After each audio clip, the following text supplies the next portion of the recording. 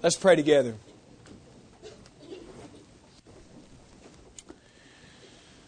Father, we do approach You by Your Son, Jesus Christ's blood. And it is only by His blood that we are granted access to Your throne. You are a great God, eternal in Your very being. You are the very essence of life and light and truth. There is no God besides You in heaven or earth.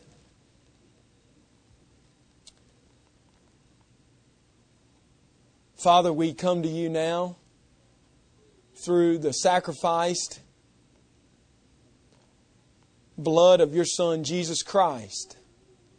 Clothed in His righteousness alone, we stand this morning amazed in the presence of our great Savior. And Jesus, we do praise You this morning. But at the same time, we ask that You forgive us because we really aren't amazed. Many of us, God, are distracted. Our treasure is in heaven. It is carried around in our family and our possessions and our status and our job and our symbols and our culture and our religious practice.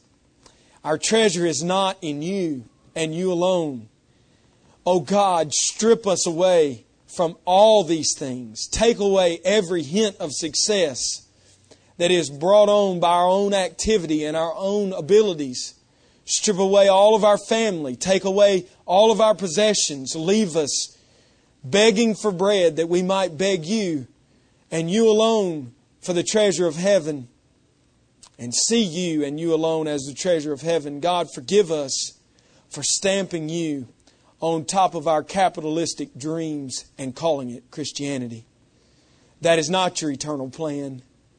That is not Your elect people. That is a fraud, and we are guilty. Forgive us.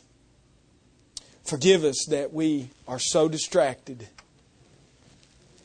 that we might enter into a place freely to worship, and yet there is no worship from our heart, only from our lips. And You are far from us in many ways this morning, but I'm asking You, I'm begging You, as I have already and will again, please, God, meet with us through Your Word.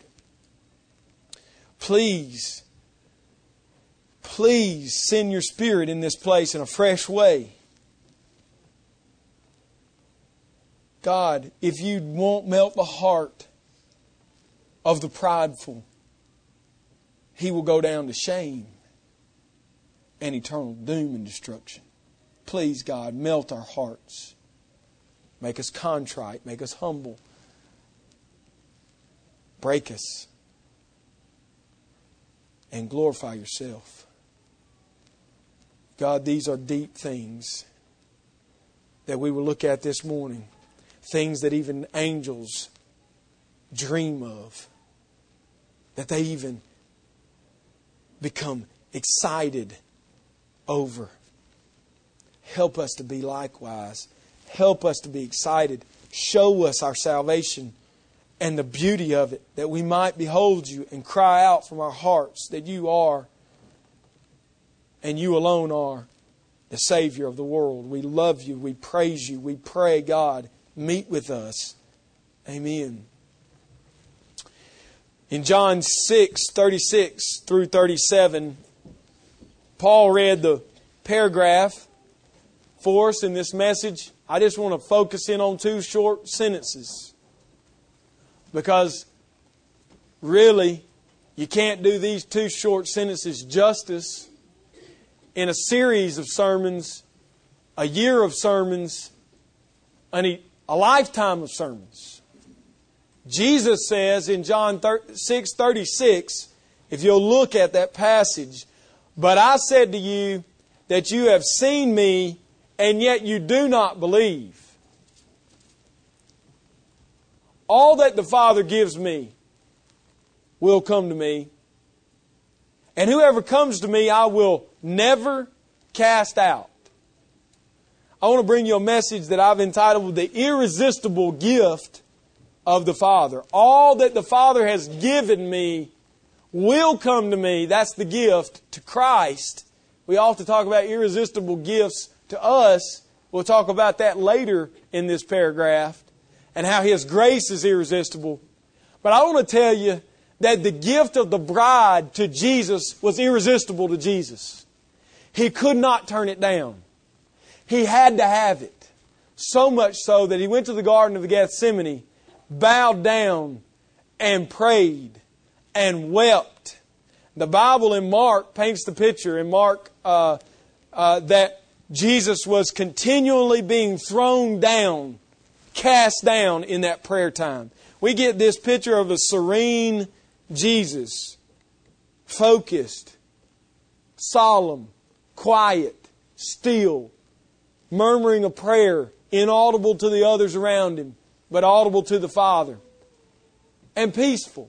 And just kind of there, you know. Isn't that the picture of the Garden of Gethsemane painted in all the pictures?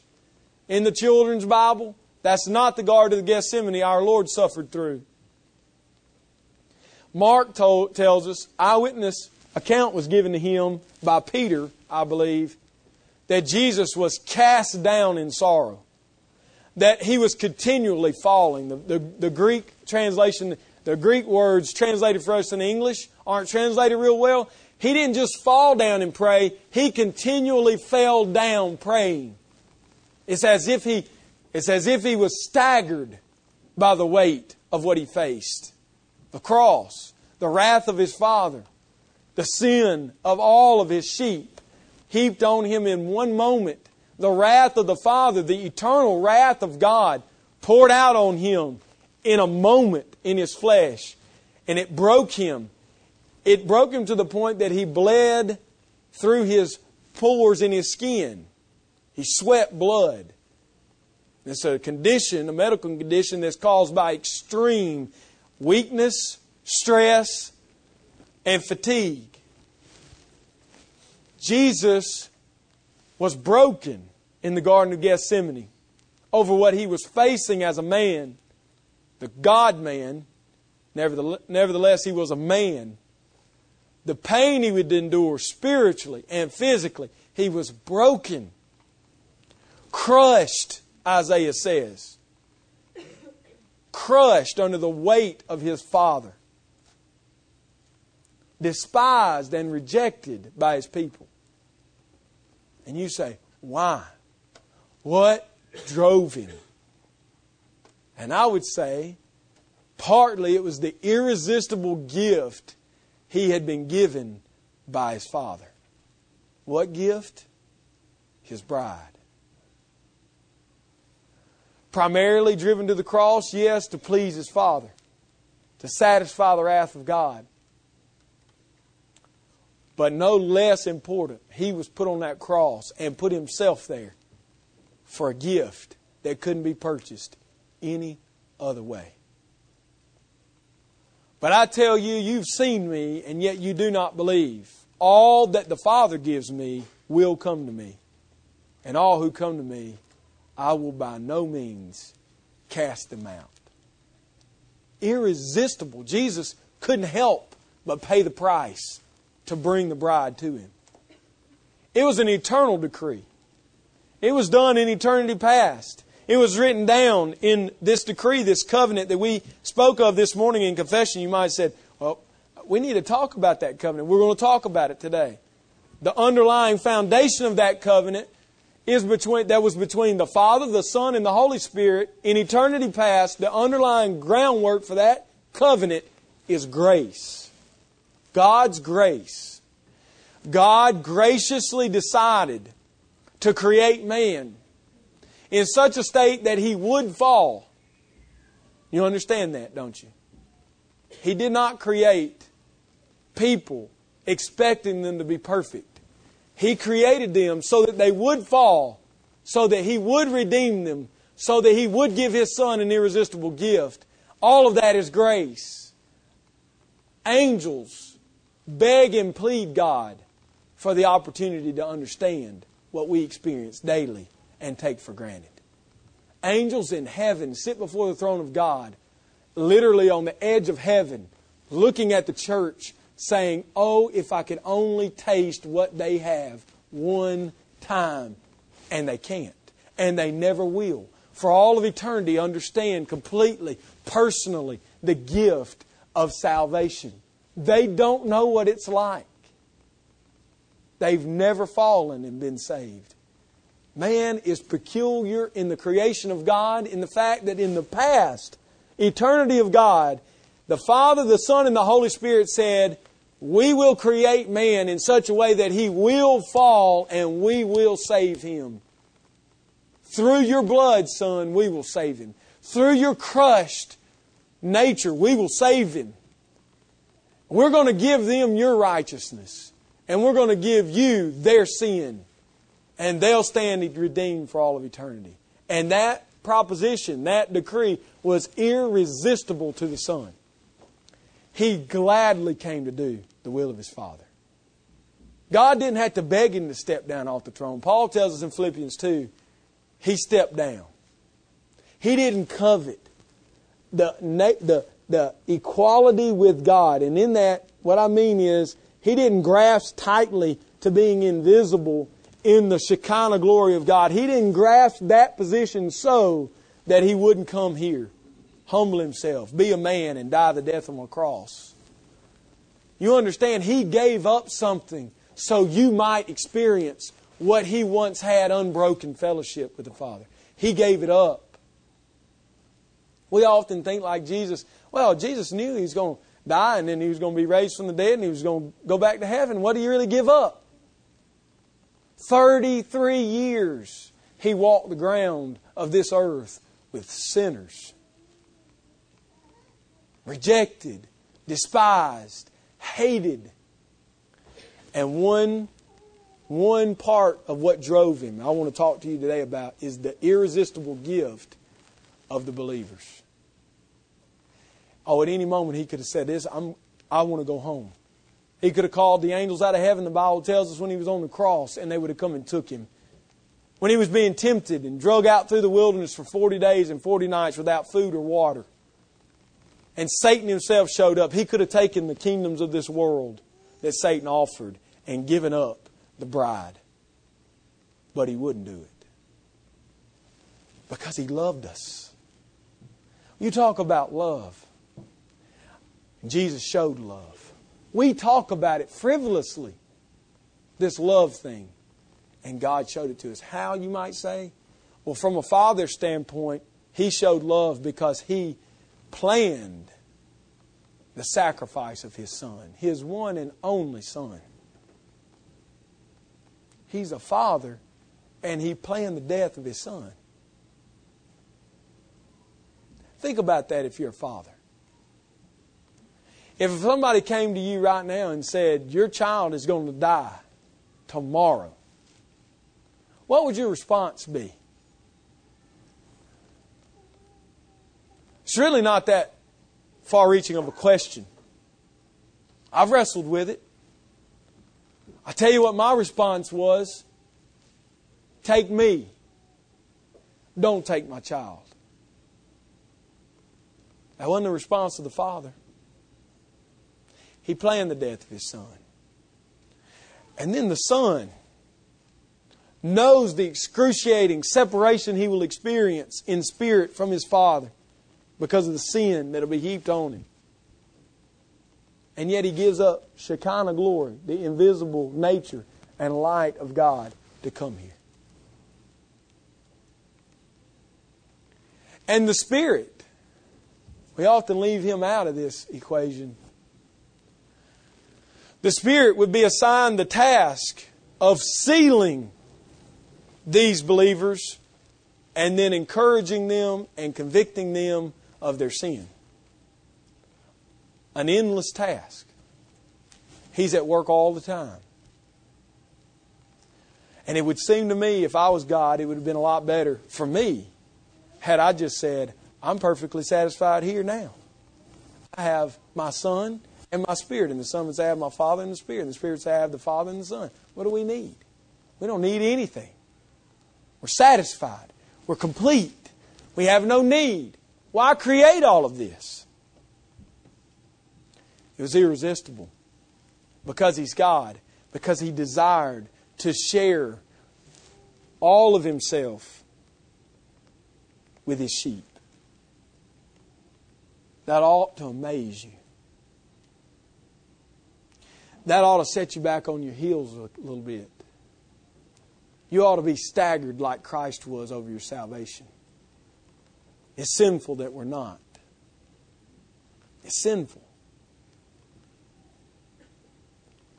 That the God of the eternal nature, the eternal God of the universe would choose, would irresistibly choose to be your God and have a relationship with you, a sinner. And the cost of that for Him would be the death of His Son or separation from His Father. That ought to cause a man to be amazed. And the fact that it's not amazing to us just speaks to our absolute depravity and how little we really understand about God or ourselves. I'm well aware we have lost people here today. Some are lost and know it, some are lost and don't know it yet. I pray at the end of this message you will know it. And that God is willing for you to be saved. That's my prayer for you. And if you're saved and you're hearing this message, my full intention is to move your heart and mind to a state of amazement. And you might leave this place fixed on the treasure of heaven, Jesus Christ. In this first verse in our passage here in verse 36, it's very clear that in our natural state, we are totally depraved. But you have seen me. But I say to you, you have seen me, and yet you do not believe. Who's He speaking to? He's speaking to the crowd who has seen Him feed about 20,000 people with 5 loaves and 2 fish. He's speaking to a crowd who saw a storm come up out of nowhere, a man get across the sea, and nobody knows how he got there except the 12 disciples who saw Him walking on water. It's these people, Jesus says, you have seen me, yet you do not believe. Doesn't that speak to you of how fallen we really are? We are depraved. When I use the word depraved, that's a kind of old word. I know we don't use that a lot. But just think with me about it. That word simply means not that you are as bad as you possibly could imagine being, but that you are absolutely and completely unable to do anything to be in relationship with God. You have no hope in your natural state. You're here, lost person, by the grace of God. You woke up this morning breathing, heart beating, mind functioning, with a family and an ability, a car or some way to get to this place. Even if it was your own 2 feet, pedaling a bicycle. You had the ability to get to this place. That is a gift of God. And you do not realize it, but you stand over the depth of eternity. And the only thing that separates you from immediate and absolute judgment is the grace of God. That's it. And if He withdraws that grace in the moments that I'm preaching this sermon, if He pulls back your life to Himself, you will die and you will go to an eternal place of punishment known as hell or Gehenna. The place where the fire burns and the worm never dies. That's the plight of all fallen people. And what can you do to help yourself? Absolutely nothing. You are who you are. You are a fallen, sinful, willful, prideful human being. And you say, boy, he's picking on these lost people. But I want to tell you, the natural man inside of you, Christian, is the same way. And but for the grace of God, there you go to hell. You woke up this morning under the same common grace extended to you by the cross of Jesus Christ. Breathing, heart beating, mind functioning, and you came to this place taking for granted the very salvation that placed you here. Heart unmoved for weeks at a time. No emotional affection, heart affection for a Savior that has given so much. It's just a routine I'm going through. And God graciously says, I'll allow him to live. I know he doesn't love me as he should. I know he takes for granted his salvation. I know he doesn't even think about the fact that at this very moment, the only thing that separates him from the guy in the third world country that's never heard the gospel is my free grace. I know he doesn't take that. He takes that lightly and for granted, but I'll suffer him a little longer because I'm long patient and I'm suffering.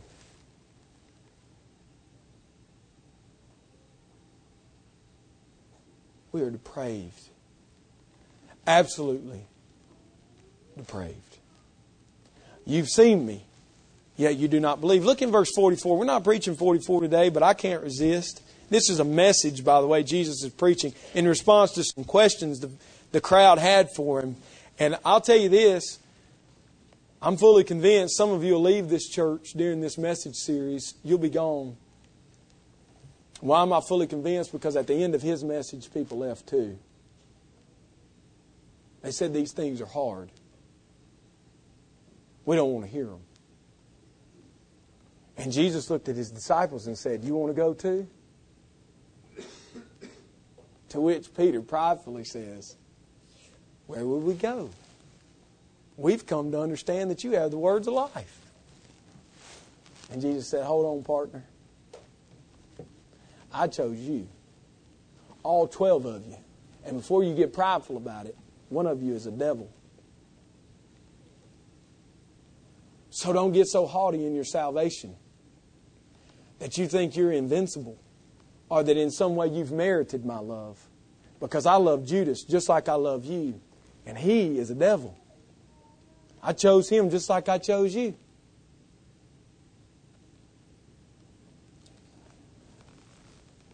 The pride level just drops. When you come in the presence of Christ, how do you come?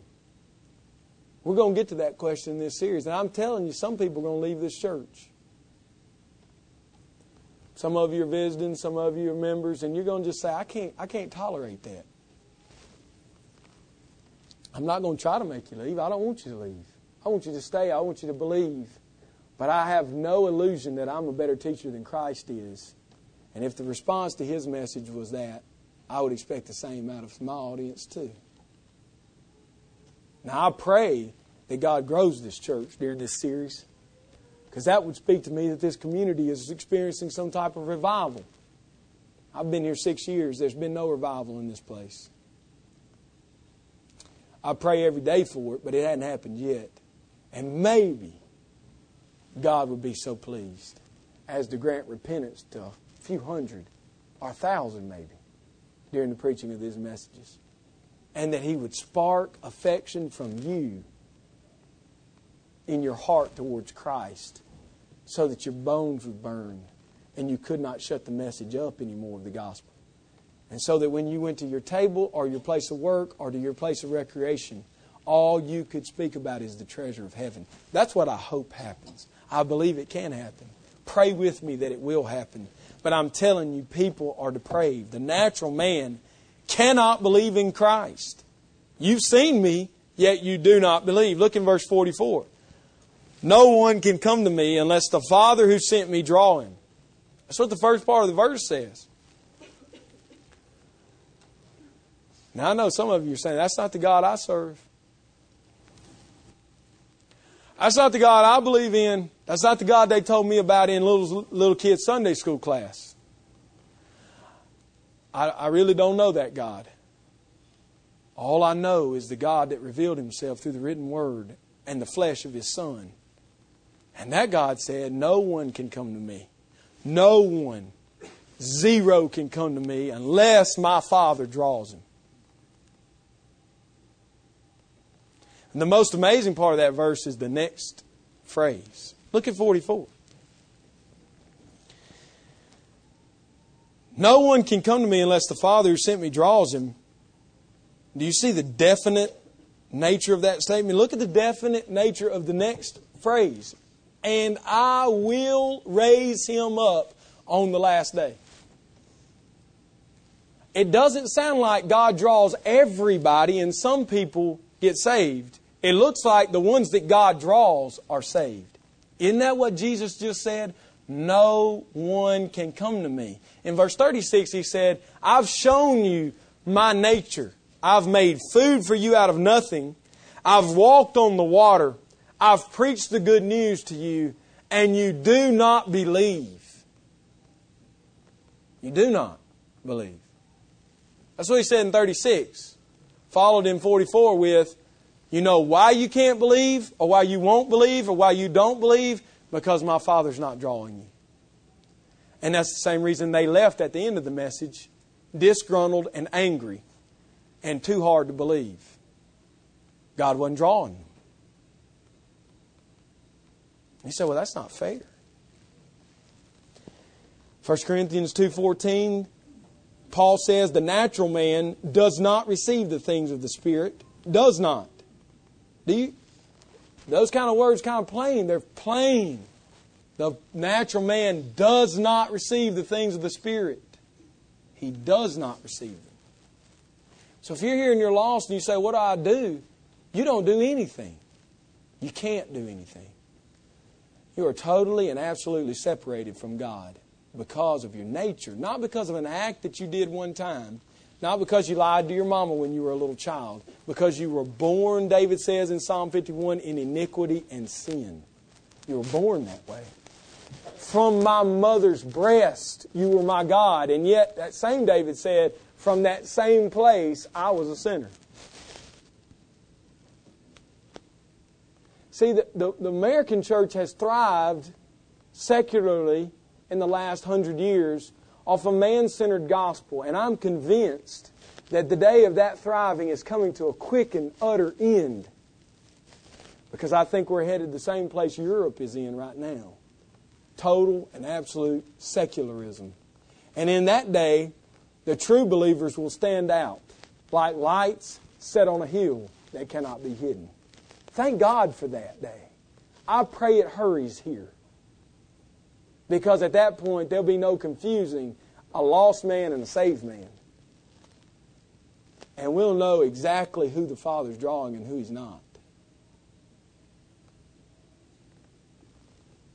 Natural man is depraved. He's fallen. He is unable to help himself. The natural man has no taste for spiritual truth. That's another way to say the same thing. I'm just trying to help you understand. Now, I can give you worldly examples. They're not complete, but let me just try to give you this example. I've used it before, or maybe you've heard it. It's very simple. All you ice cream lovers will appreciate this very immensely, especially Baskin-Robbins lovers. There were 31 flavors of Baskin-Robbins when it used to be in business around here. It's not in business anymore. Apparently 31 flavors weren't good enough. There was one that was good, though. Very berry, strawberry. From the time I ate ice cream, there was only one ice cream of those 31 that I ever wanted. Very berry, strawberry. The person selling the stuff always wanted me to try the newest and best, you know. Try this chocolate peanut butter. Try this pralines and cream. Try this mint chocolate. Try this rainbow. Try this and that. I'm a connoisseur of Baskin-Robbins ice cream, obviously. And I'd get a little spoonful of it, like this big, put in my mouth, and before I even got it melted, I would say, very berry, strawberry, 2 scoops on a sugar cone, please. I don't want that other stuff. I have no taste for that other stuff. Now, what I'm trying to explain to you about not believing and your inability to do anything is you have no taste for the Son of God. You have no taste for the saving grace of our God. You talk a lot maybe about wanting to be a good person, but you don't want the one flavor that matters, and His name is Jesus Christ. And when somebody offers you a spoonful of Him, you put Him in your mouth, and before you've even got Him melted good in there, you're saying, I'll take what I had yesterday. You have no taste for it. People can offer you all the other stuff included with the gospel that they want, and you'll never ingest it. You'll always want what you have because you view that as the best. Maybe this is better. One more example. From the animal kingdom, you could turn a lion loose in a field of wheat or barley or oats. Make it 100% pure, unadulterated. He won't touch it. And it doesn't matter if you put Mr. Lion in a cage and you tell him about the fine nature of the wheat and the barley and the oats. And it doesn't matter if you tell him how good it is for his heart and he'll live longer. He wants one thing, and that one thing is red meat, and he wants it in large supplies. He has a taste for meat. Vice versa, you can turn a cow loose with a bunch of steaks laying around. He sees it as his kinfolk, not food. He wants the barley, the wheat, and the oats. Why? Because that's how God made him. He has a taste for wheat and barley and oats. And he'll eat so much of that stuff, he'll founder and die before you get him away from it. If he's a horse, he'll eat it till he gets sick and dies. Now, what am I trying to tell you? Lost man, it's this simple. Though you may be offered a spoonful here or there of Jesus, your response to that is, it doesn't taste that good. I'll take that other thing. Money, riches, wealth, a good name, a good reputation, a family. We can include good things in here. Church, I'll take it.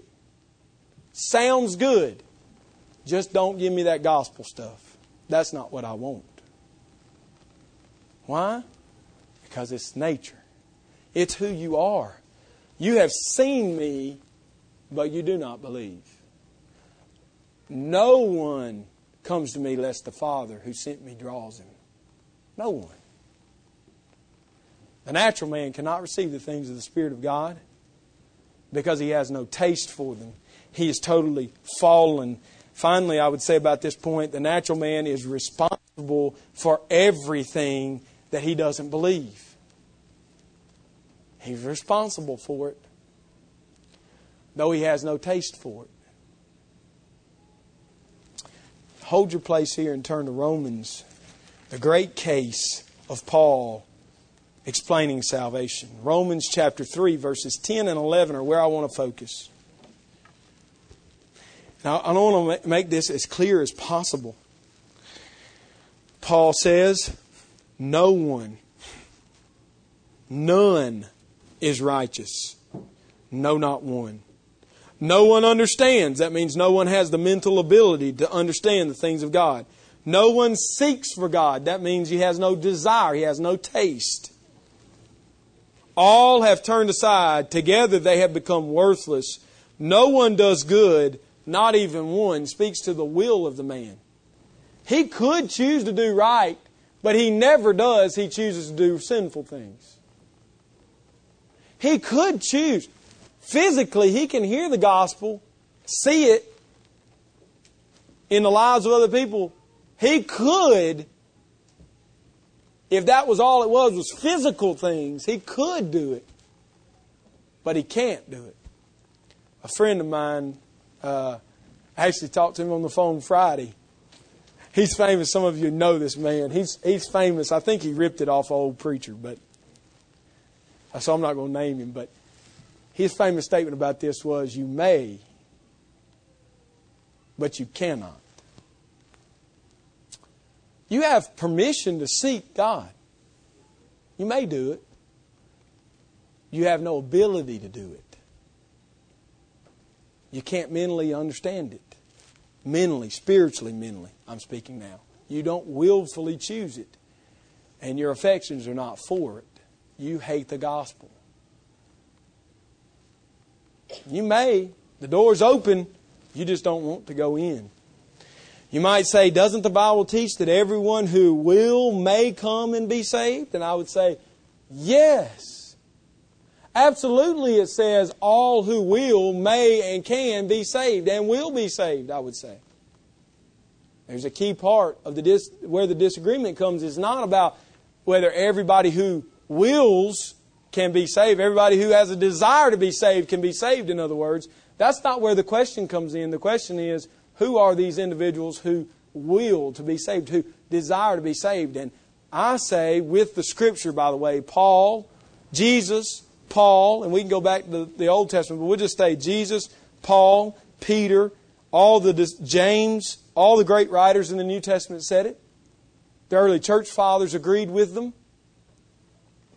And then the church fell in this dark age of man-centered church, which is what we're in right now, by the way. Last one lasted over 1,000 years. And thank God for the gifts to the church. Martin Luther, John Calvin, Ulrich Zwingli, John Knox in Scotland, Bishop Ridley in the Church of England. Thank God for these men. Jonathan Edwards in the United States and George Whitefield. Men from every stripe and kind under the sun, and yet they agreed on one thing, and that is salvation is a gift of God to mankind. Mankind has no ability to help himself. He is totally depraved. Unless God draws him, he will go down to eternal destruction. And if God draws him, he will be saved. They all agreed on it. All the men I've named you, including Christ, agree on that point. Though some of them disagree in their doctrine on church and dispensation and end times and all these things, which I would say shows us the strength of this argument, that all of the men, though they disagree on other things, would come together on this one thing. In our modern day, there's a movement called Together for the Gospel. Men from the Baptist, Presbyterian, non-denominational, and even charismatic church have joined together over one issue, and that is that salvation is 100% of God to fallen man, who without that gift would be damned and eternally destroyed. The question is not, can somebody who wants to be saved be saved? The question is, who wants to be saved? And the answer is Jesus' answer. No one comes to me lest the Father who sent me draws him. You've seen me, but you do not believe. All who come to me, I will never cast out. That's His answer. That's His answer. The free election of some displays the depth of God's grace. All of mankind is in the hand of God. We've talked about that. All of us receive common grace. Your heart is beating at this moment. Do you realize God can stop that? Now He can stop it. Now He can stop it. It's common grace that keeps you alive. It's grace that saves you. All of mankind is in God's hand. God elected some of mankind as a gift to Jesus Christ, His Son. And that's clearly taught to us in Ephesians chapter 1. We can't deny the very logic and language that's given to us in the Scripture. Ephesians chapter 1 verse 4 says, even as He chose us in Him before the foundation of the world, that we should be holy and blameless before Him. In love He predestined us for adoption through Jesus Christ. So, it's very clear. All of mankind is in the hand of God. God has elected some as a gift to the Son. John writes about it. John writes about Jesus' prayer where Jesus actually prays these words. John 17, verse 2. Since you have given Him authority over all flesh to give eternal life to all whom you have given Him. He's speaking of His office of the Savior. You've given me power over all of mankind to give life to all you've given me. That's Jesus speaking. If you go down to verse 6, I have manifested your name to the people whom you gave me out of the world. Speaking to the Father, you gave me these people. Father, you gave them to me. Verse 9, in that same prayer, He continues on to say, I'm praying for them. I'm not praying for the world, but for those whom you have given me, For they are yours. All are mine, and yours are mine, and I am glorified in them. That's Jesus' high priestly prayer the night of His death. Is I'm not praying for everybody in the world. I'm praying for those you've given me out of the world. That's who I'm praying for. That's who I'm going to the cross for. That's who I will die for. And it just goes right down the line with John 6:36 and 37. You have seen me, but yet you do not believe. It's just a statement about the depravity, the fallen nature, the utter hopelessness of mankind. In verse 37, all that the Father gives me will come to me, and whoever comes to me, I will never cast them out. Now I want to tighten the rein a little and show you exactly where this electing grace occurs. Because you might still be misunderstanding this point, and it's very clear in our text. So hold there in John 6. I want you to stay there now. Look at this. In verse 37 of chapter 6, we see that God's electing grace is carried out in time, in real time. All that the Father gives me, you see, gives, that's a present tense verb, gives. All that the Father gives me will come to me. That's future. You see that? Present and future. It's a shift of verbs, tenses. It's very important. Because if you look down in your passage to verse 39, and this is the will of Him who sent me, that I should lose nothing of all that He has given me. You see that? The will of the Father, present tense, is that I shall not lose any of the ones He's given me in the past. So in this paragraph, Jesus says salvation is past, present, and future. The Father has given me a gift, an irresistible gift, the bride. He is giving me the bride right now in time. People are coming and being saved. And the people will continue to come. The tense goes to future. Past, present, future. When was salvation began? Before the foundation of the world, Paul says. All the Father gives will come. Nobody will be left out. It will be a complete and perfect bride. For you to say that one of God's elect would die without salvation is to say that a man's bride should have no nose, should have no finger, should have no toe. A perfect bride has all her parts. And Jesus' bride is perfect. And it was put together and formed in eternity past. The offer of salvation is made without distinction in the Scripture, and that's very clear. That's not the point that anyone brings up or should debate. I believe, and everyone should believe, that God offers salvation to the whole world. And it's to be preached to the whole world. The question is, who responds? And the answer is clear, I believe. In our passage today, it'll be clear as we go. All that the Father has given to me, come to me, and I will not cast them out. Or in verse 44, He says, on the last day I'll raise them up. Salvation for all of His bride was His irresistible gift. So that's the reason we preach. Because you might say, well, if God's already done it, why do you preach? Because He not only has said, this is who I will save, this is how I will save them. Through the foolishness of preaching, I will save those whom I love. It's an amazing truth.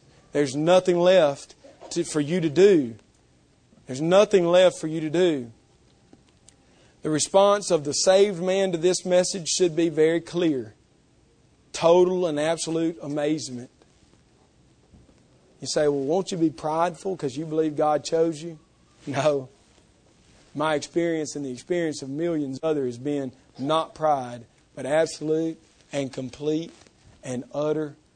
I don't know why He would choose a fool like me, a sinner like me, to be a part of this gracious gift. The response of the saved person to this should be amazement, the shattering of pride, the absolute falling down. I just cannot help but love my Savior. Kind of love and affection. For the lost man, what is the response?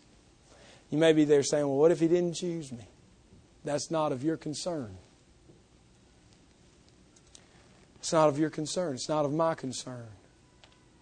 That's God's business. No one knows that. The only thing left is to believe in Christ. You say, well, He might not want me to be saved. That's foolish talk. He has said, whoever comes to me, I will not cast them out. Take Him at His word. Come to Him, not offering to do something for Him, but come to Him saying, you've done it all for me. Oh, God, save me through your Son. And I believe that if that is done today by any person in this congregation, God will automatically and completely save you, justify you, and begin to sanctify you so that in the end He glorifies you in His presence. Lost man, there's nothing you can do. He has done it all. Will you not believe in Him? Will you not accept that God has saved you through His Son, Jesus Christ? Let's pray. Father, in a moment, in a twinkling of an eye, we know that this life